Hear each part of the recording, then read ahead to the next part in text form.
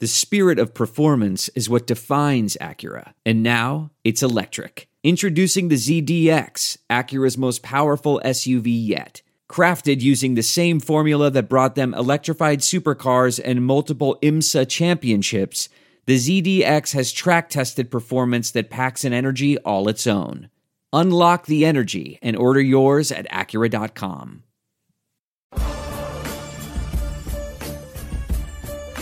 Welcome into the Varsity Club podcast. Derek Peterson here. Greg Smith joining me today. Greg, how are you? I'm good, man. How are you? I'm good. It's a Friday morning. Are you ready for Friday Night Lights? I am ready. I'm very excited for this. It's going to be hot. Like, I didn't realize it's actually supposed to be hotter than yesterday, which I think the high was 99 yesterday. It's supposed to be hotter today. I think the high of 101. Oh, really? Yeah. When I left, I asked Alexa what the weather was going to be like today, and she told me that there was a high of 99, and I instantly just cringed. Yeah, it's going to be warm. We're recording this podcast right now as the World Cup is happening, and I watched 45 minutes of 0-0 Morocco-Iran, just hopelessly trying to score goals and not succeeding. And there are people talking outside. The second we walk in here, all the goals are going to start flowing. So we're going to try to get this podcast over with quickly. Let me take a look here. I couldn't see the TV from here. I don't know if all the scores. Would you care if they had scored? Though? Not at all. Like I told you before we started recording, I have zero World Cup takes for you. Sorry. I have World Cup takes. Should I give them now, or should we get the show started? I think we should get the show started. Okay. You just don't care at all. I don't care. Not at all. No, sorry. Which are you least intrigued by, the World Cup or the U.S. Open? Oh, the World Cup. Really? Yeah. I've always been a fan of golf. Like, I don't talk about it a lot, but I actually will sit down and watch golf. It so helps you will sit down and watch I'll sit golf down and watch it before you would sit down and watch the World Cup. Yeah. And I think part of that has to do with the fact that I play golf, so I don't know. And I've never played soccer once. Do you find soccer boring? Not necessarily. Like, one of the weird thing is I've gone to like bars to watch the World Cup, like when the USA was in it. And it's fun, but I just don't watch it. This is just flooring me right now that you would prefer to watch golf over something that only happens every 4 years. Sorry. Yeah. On the podcast today, we're going to talk about recruiting. We're going to talk about Friday Night Lights. Greg's going to give some updates. Big Red Recon is about, as of recording this podcast, Big Red Recon is about to go live. Mm-hmm. So make sure you read that on site. We've also got some news that has happened over the last couple days. You can read that as well if you missed it. We're also going to talk a little bit later about the Eastern Conference, the East Division teams that Nebraska will play this season. It's Michigan on the road, it's Ohio State on the road, and Michigan State at home.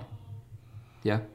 Very fun. Yeah. Okay. Fun crossover games. We'll talk about those after doing non-conference last week, and then next week we'll have a bigger one. We'll look at the West teams. Recruiting. Friday Night Lights is happening tonight. It's the first event of the 2 weeks. They'll have another one June 22nd. I want to ask you, just first off the cuff, what are you looking forward to the most tonight?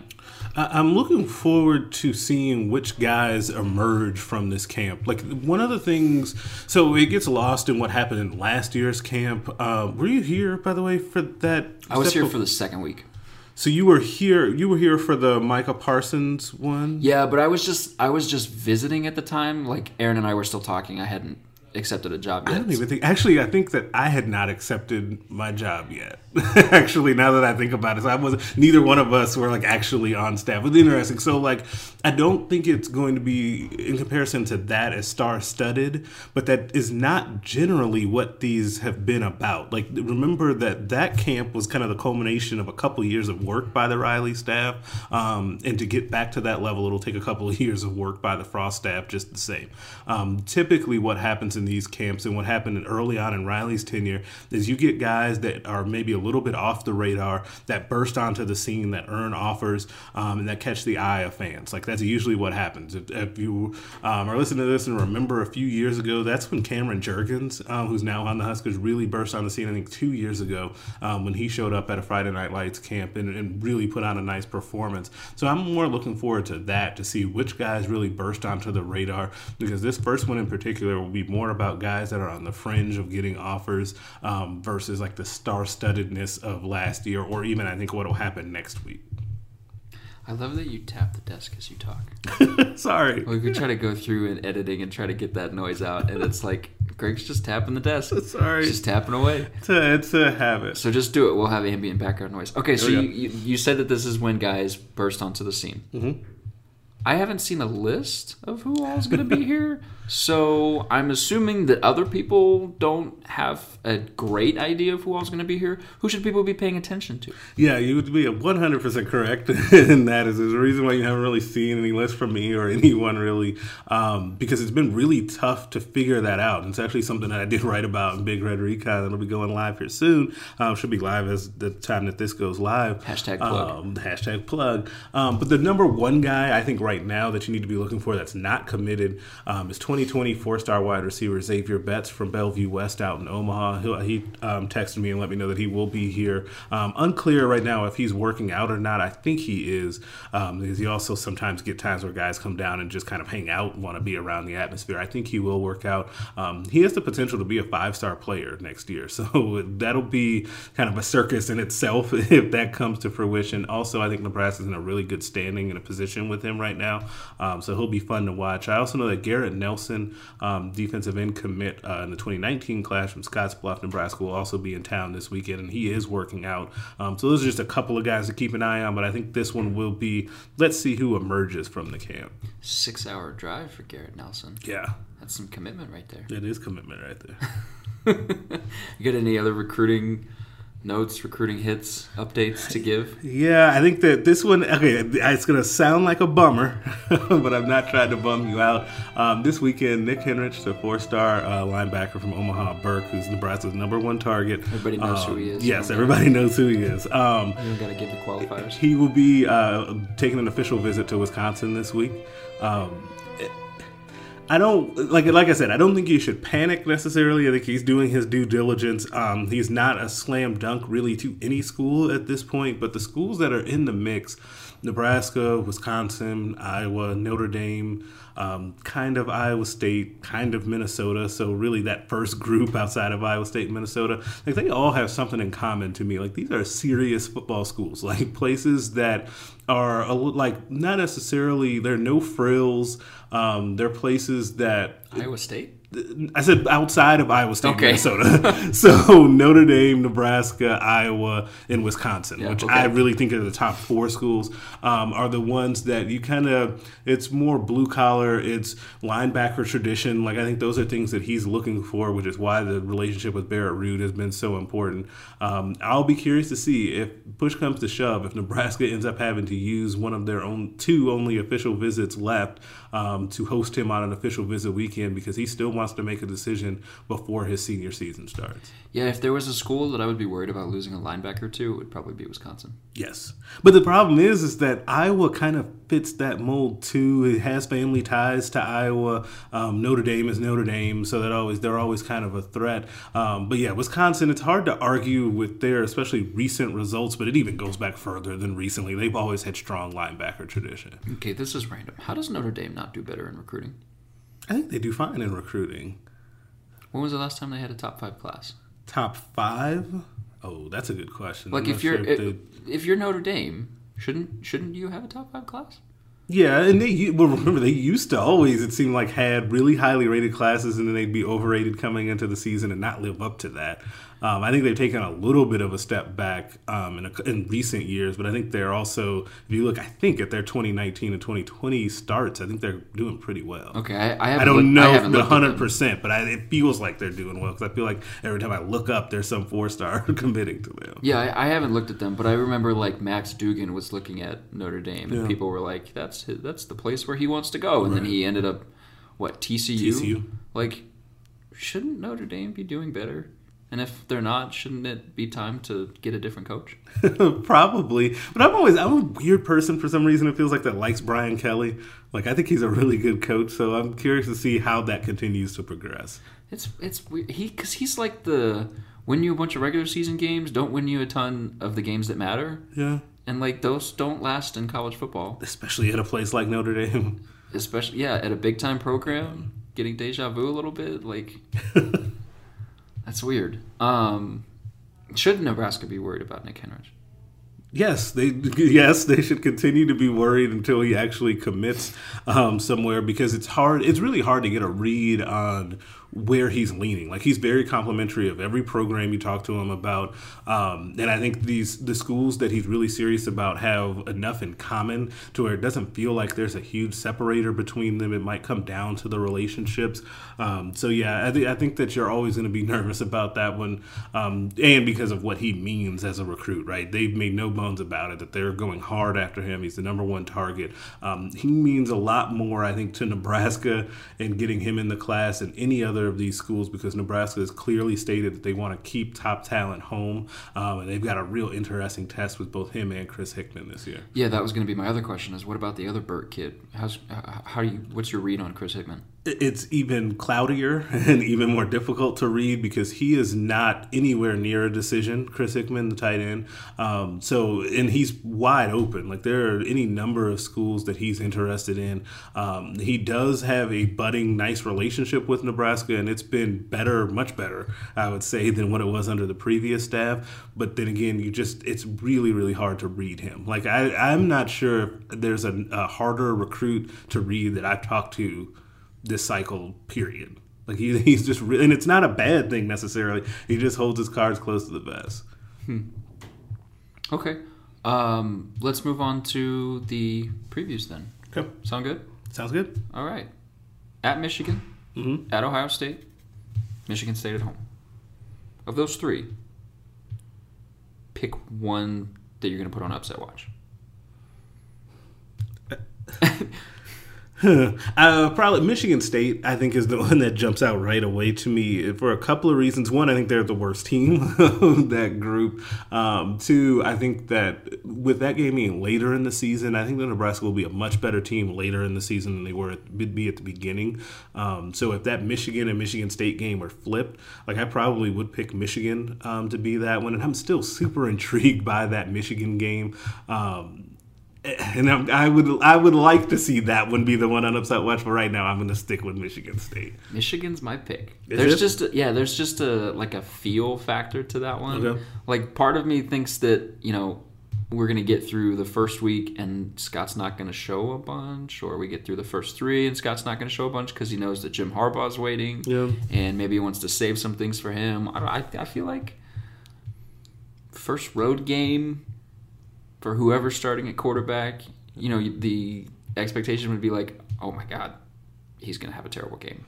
Yeah. But I feel like more often than not, it's like the other way around, and it's like, holy hell, where did this kid come from? That might be like, I don't know, that might be the game where it's like, holy shit, look at what Nebraska's doing with Scott Frost. It's just a feel. That game, like, it is so weird, because that Michigan game might be the one that I'm most looking forward to on the schedule. Is for all of the reasons that you just named. And I think that's the first game that Nebraska fans, to me, will see how good of a coach Scott Frost is, because that's a game plan type of game, right? Because Michigan has trouble with spread offenses. Michigan is more of a 3 yards in a cloud of dust type of offense, so you get to also see Eric Chenander go up against that offense and see if you can devise a way to slow that thing down. How much of that will change with Shea Patterson, though? See, that's what I wonder. I think that's the great X factor about what's going on with Michigan is, are they going to be willing to change that because they have him at quarterback? Yeah. Okay, so I have numbers pulled up on my computer right now. Okay. I have both offense and defense. I have rushing yards per play. I have explosive run plays percentage. Okay. I have passing yards per play. I have explosive pass play percentage. I have total yards per play. And I have yards per point. Okay.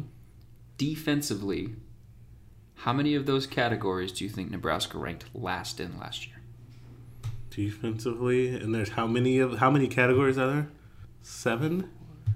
5, 6, 7. There are 7 categories. 6? I would say they rank last in 6 of the 7. 5. It's close. 5. Which, last in the conference. whenever you have me, 5 of those. Spoiler alert, whenever you have me guess anything about the defense from last year, I always go a little bit worse than even what I think. And it surprises me every time at how bad they were on defense last year. Last in rushing yards per play. 12th was Illinois. 13th was Minnesota. Michigan was 7th. Michigan State was 3rd. Ohio State was 1st. Michigan State returns a ton on that defense. Ohio State returns arguably maybe the best player in the country in Nick Bosa. Explosive run play percentage. Nebraska's last. Ohio State was 1st. Michigan State was 2nd. Passing yards per play. Nebraska's last. Michigan was 1st. OSU was 3rd. Michigan State was 7th. Explosive pass percentage.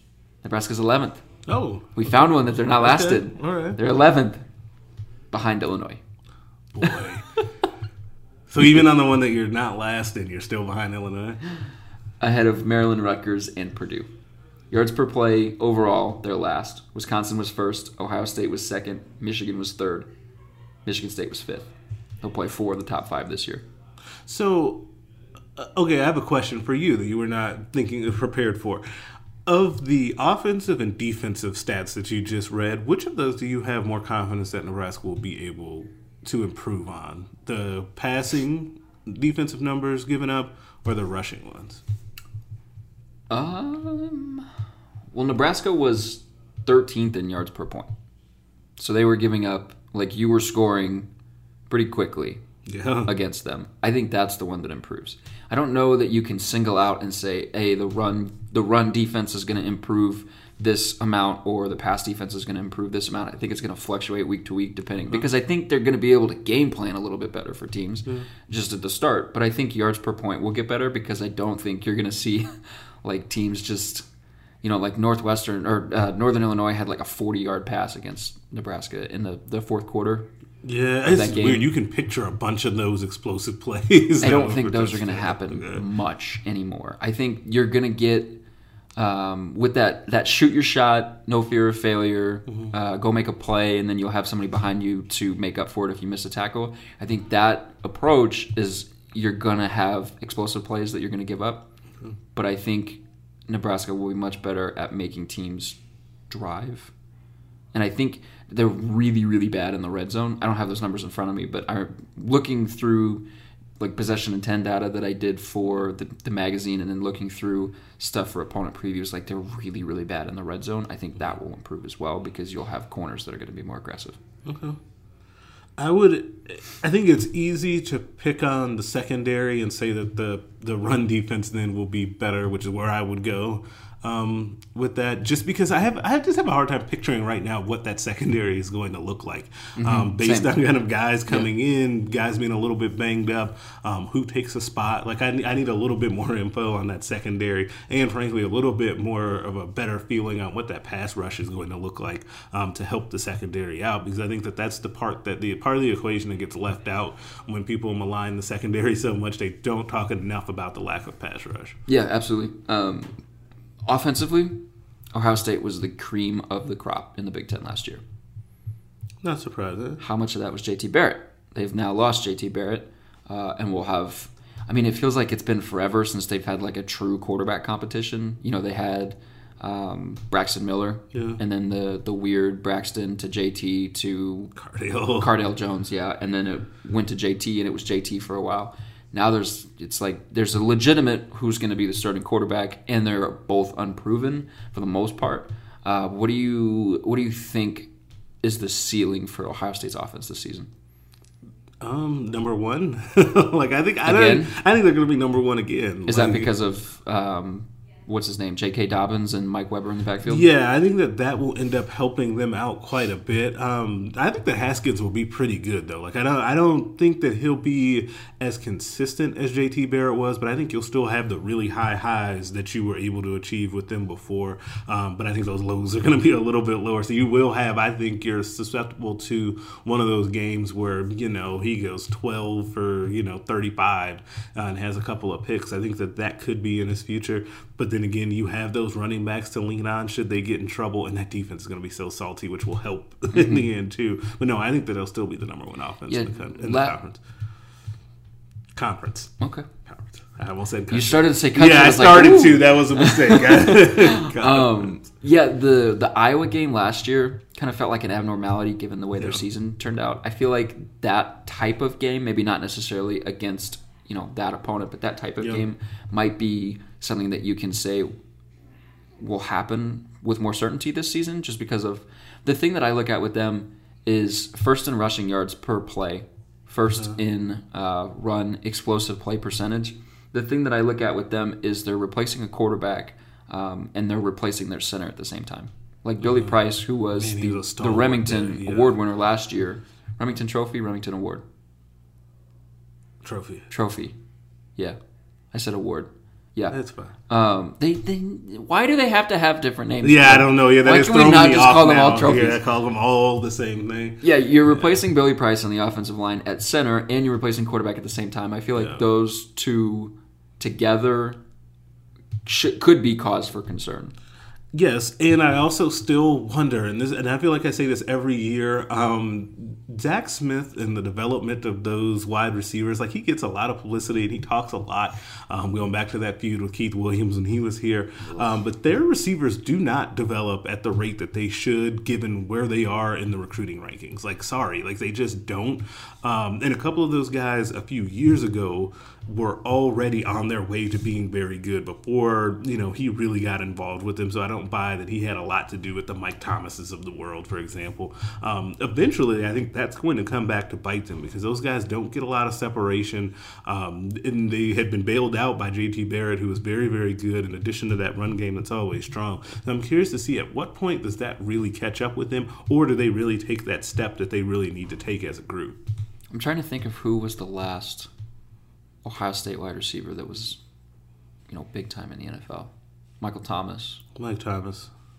There's another one that's escaping me that was before Ted, or was after Ted Ginn. Yeah, because Ted Ginn was the guy that I was going back to, and I was like, I can't think of anyone.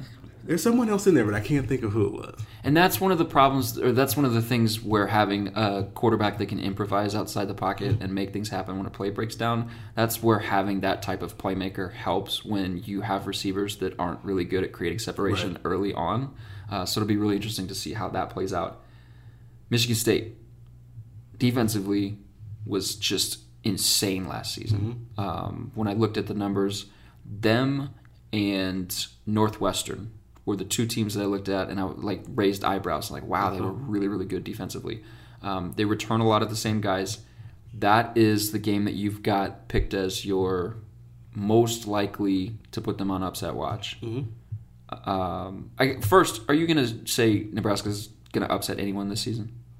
I think they will upset someone. I haven't decided who. You just don't know who it's gonna be yet. But I do think that they will. And I think that that's a nice small test of where this thing could be going if they're able to pull that off in year one. Yeah, definitely. But we ran a poll on Twitter and then on the website, conference wins or who was the most likely opponent that Nebraska was going to upset. The trendy pick was Michigan State, which was your pick as well. What is it about that team? Is it the 2015 upset that you're like, okay, they can do it again? Or how are you feeling about the offense heading into that game against that kind of defense? So that game, by the way, that 2015 game was awesome. Like, it still is because that was the big Riley upset, right? That was to me the best moment of that tenure. What happened, especially in the post game and everybody being all fired up. But Nebraska has always played Michigan State tough since they've been in the Big Ten. Kind of like how Northwestern and Nebraska have always played these close games. Michigan State has been in that category as well for whatever reason. But also, I think that late in the season is where I think that the offense for Nebraska could be clicking. And I don't think that. I don't want to say that it's not going to be fully formed, but I also think that when this offense is actually clicking and going, they can score on anybody. Just the scheme, not necessarily who Nebraska has in particular, but this type of scheme, you can put up points on anyone, I guess, outside of Stanford, right? But that's kind of the exception more so than the rule. So I think that by the time you get to that point, whichever quarterback it is will be pretty comfortable at that point. Your running back situation should be pretty good. Your wide receiver position should be really good as well. I think they could give Michigan State some real problems. This is off topic. I know we're doing opponent previews, but a lot of publications are putting out there like top 10, top 15 wide receiver groups in the country. Nebraska showed up on one, I think. They didn't show up on Athlon's or a couple of the other ones that I've seen. How do you feel about that group? They're a top 10 group to me. Easy. I don't think it's difficult. The only problem I have with making them a top 10 group is it's not their fault. It's that you don't know what's happening with quarterback. That's which fair. Should not, on one hand it's fair, but on the other hand, should you really take that into account, or should it just be that group in a vacuum? Like, if it's that group in a vacuum, I do think that they should be higher than what they've been given credit for. But at the same time, I can see how they wouldn't be, considering I feel like people still don't fully know about J.D. Spielman. I still think that people are underrating Stan, and they aren't ready, I think, for what could happen with Tyjon Lindsey. You talking nationally? Nationally, No, okay. Yeah. Not necessarily in the conference, for sure, and definitely not with Husker fans. But Right. I think nationally, people don't recognize what Nebraska has yet. I think it depends on, it's like a stylistic preference on how you rank wide receiver groups. Do you do it based off of what you think is going to have the best production, or who you think just has, on paper, the best talent? Talent-wise, I think they're, like, and maybe this is biased, but I think they're top 5. Like, Stanley is incredible. Proved that last year. J.D. Spielman is a redshirt freshman. I think he led everybody in slot yards. He like 830 yards just out of the slot. I think for the first 6 or 7 weeks, he was like leading the country in third down yards per catch or something like that. And then you add in Tyjon, you add in some of the other guys that they've added. I think Javon McQuitty's in for a big year. I think Mike Williams is in for a big year. Yeah. And then what Miles Jones does. Yeah. If you categorize him as a wide receiver or running back. Okay, back to the previews. Michigan, we kind of touched on it. The wild card with them is Shea Patterson. Yep. Forecast his season. God. I'm going to say that he's going to have a disappointing season. You think so? There is something about Michigan and like what's going on there with those quarterbacks. The name escapes me now. The Iowa transfer, Jake Rudock. Dude, I don't remember their Maybe quarterbacks. They've had like 16 in the it last feels like 4 they've years. just been shuffling through these guys as like small band-aids as they go along. Like, he was fine. I think that Shea Patterson will go there and disappoint, and I don't know if it's necessarily his fault or if it's going to be the scheme of Harbaugh and Harbaugh not wanting to adjust to what the complete strengths are of Shea Patterson. Like, I have a hard time believing that Jim Harbaugh is going to suddenly open up that offense. And I think that will be to the detriment of the team. You think it's more about Harbaugh and his development ability of quarterbacks and his ability to unleash quarterbacks than you think it is Patterson's pure ability? Yes. Last season in the SEC, if he had started the entire season, he would have been like in the upper echelon of passers in terms of like passer rating, touchdown to interception, and ratio. Yardage, he was really, really good in yards per game. He just kind of lights it up. When I look at college football, if you've got talent prevails over bad schemes. And that's kind of something that we've heard from like Eric Chenander when he talks about Lamar Jackson. Is the kid's got talent. He should do well regardless of the scheme. I feel like that is the situation that you might get with Shea Patterson. Okay. And they've got a good running back, and his name is escaping me right now. And they've got a nasty defense. I think they could be like, this is the year. I wrote this in the preview. This is the year that if Harbaugh's going to win anything and actually justify and legitimize the hype that is kind of permanently surrounding him, has got to be this year. Yeah, that defense is going to be really good. Yeah, well, I mean, because you've Really got like Ohio State is weak. It seems like Wisconsin is replacing some key guys on defense. And they've already lost a couple of guys. Sneaky story from this week. Sorry, not to sidetrack. Wisconsin lost 2 key contributors on their defensive line this week. Oh, really? Yeah, like one could be lost for the season. One for sure will miss part of the beginning of the season. So something to keep in the back of your mind. When did Sitchy get hurt? Before last season, It was before last season, yeah, and then they just replaced, because that's just what they do, especially at linebacker. Like, they were already thin on defensive line, so I'd be a little bit more concerned with that if I were them. But linebacker, it just feels like they just pick a guy, and all of a sudden that guy is all conference. So it makes you worried about Nick Henrich. Yes, it does. To take it back to that, absolutely it does. Okay, so of the 3 teams, well, I guess we'll wrap this up with kind of a bigger picture. Of the 3 teams that Nebraska plays, Michigan State, Ohio State, Michigan, who finishes with the better record amongst the 3? Ohio State. Was that a difficult decision for you? No. Shut up, laptop. No, that was definitely not a difficult decision. Who finishes worst? Michigan. You're just not a believer in Harbaugh's I just offensive system. No, it is exactly that. It's the offensive system. Because I also think, as we talk it through, it's so weird. I think Shea Patterson is very good. Mm-hmm. I think whoever that running back is that we can't remember is a good player. They've got a couple of... Maybe. That sounds about right. Something Karen Higdon or something like that? We're going to have to look this up. They've got a couple of good young receivers, I think, that are sophomores on that team as well. Like, they've got talent on that offense. I will believe it, and maybe I'll be wrong. Karan Higdon. There we go. Maybe I'll be wrong, but I'll believe it that he's going to open up that offense when I see it. When you see it? Yeah. We made it 30 minutes. I want to vent about the World Cup. Uh-oh. Go for it. And it was something we were talking about before we got on here. Like, there was a thing that I saw on Twitter that was like the top jerseys sold in the United States, like World Cup jerseys. Like 90% of them were Mexico jerseys. What's wrong with Mexico? So I played soccer.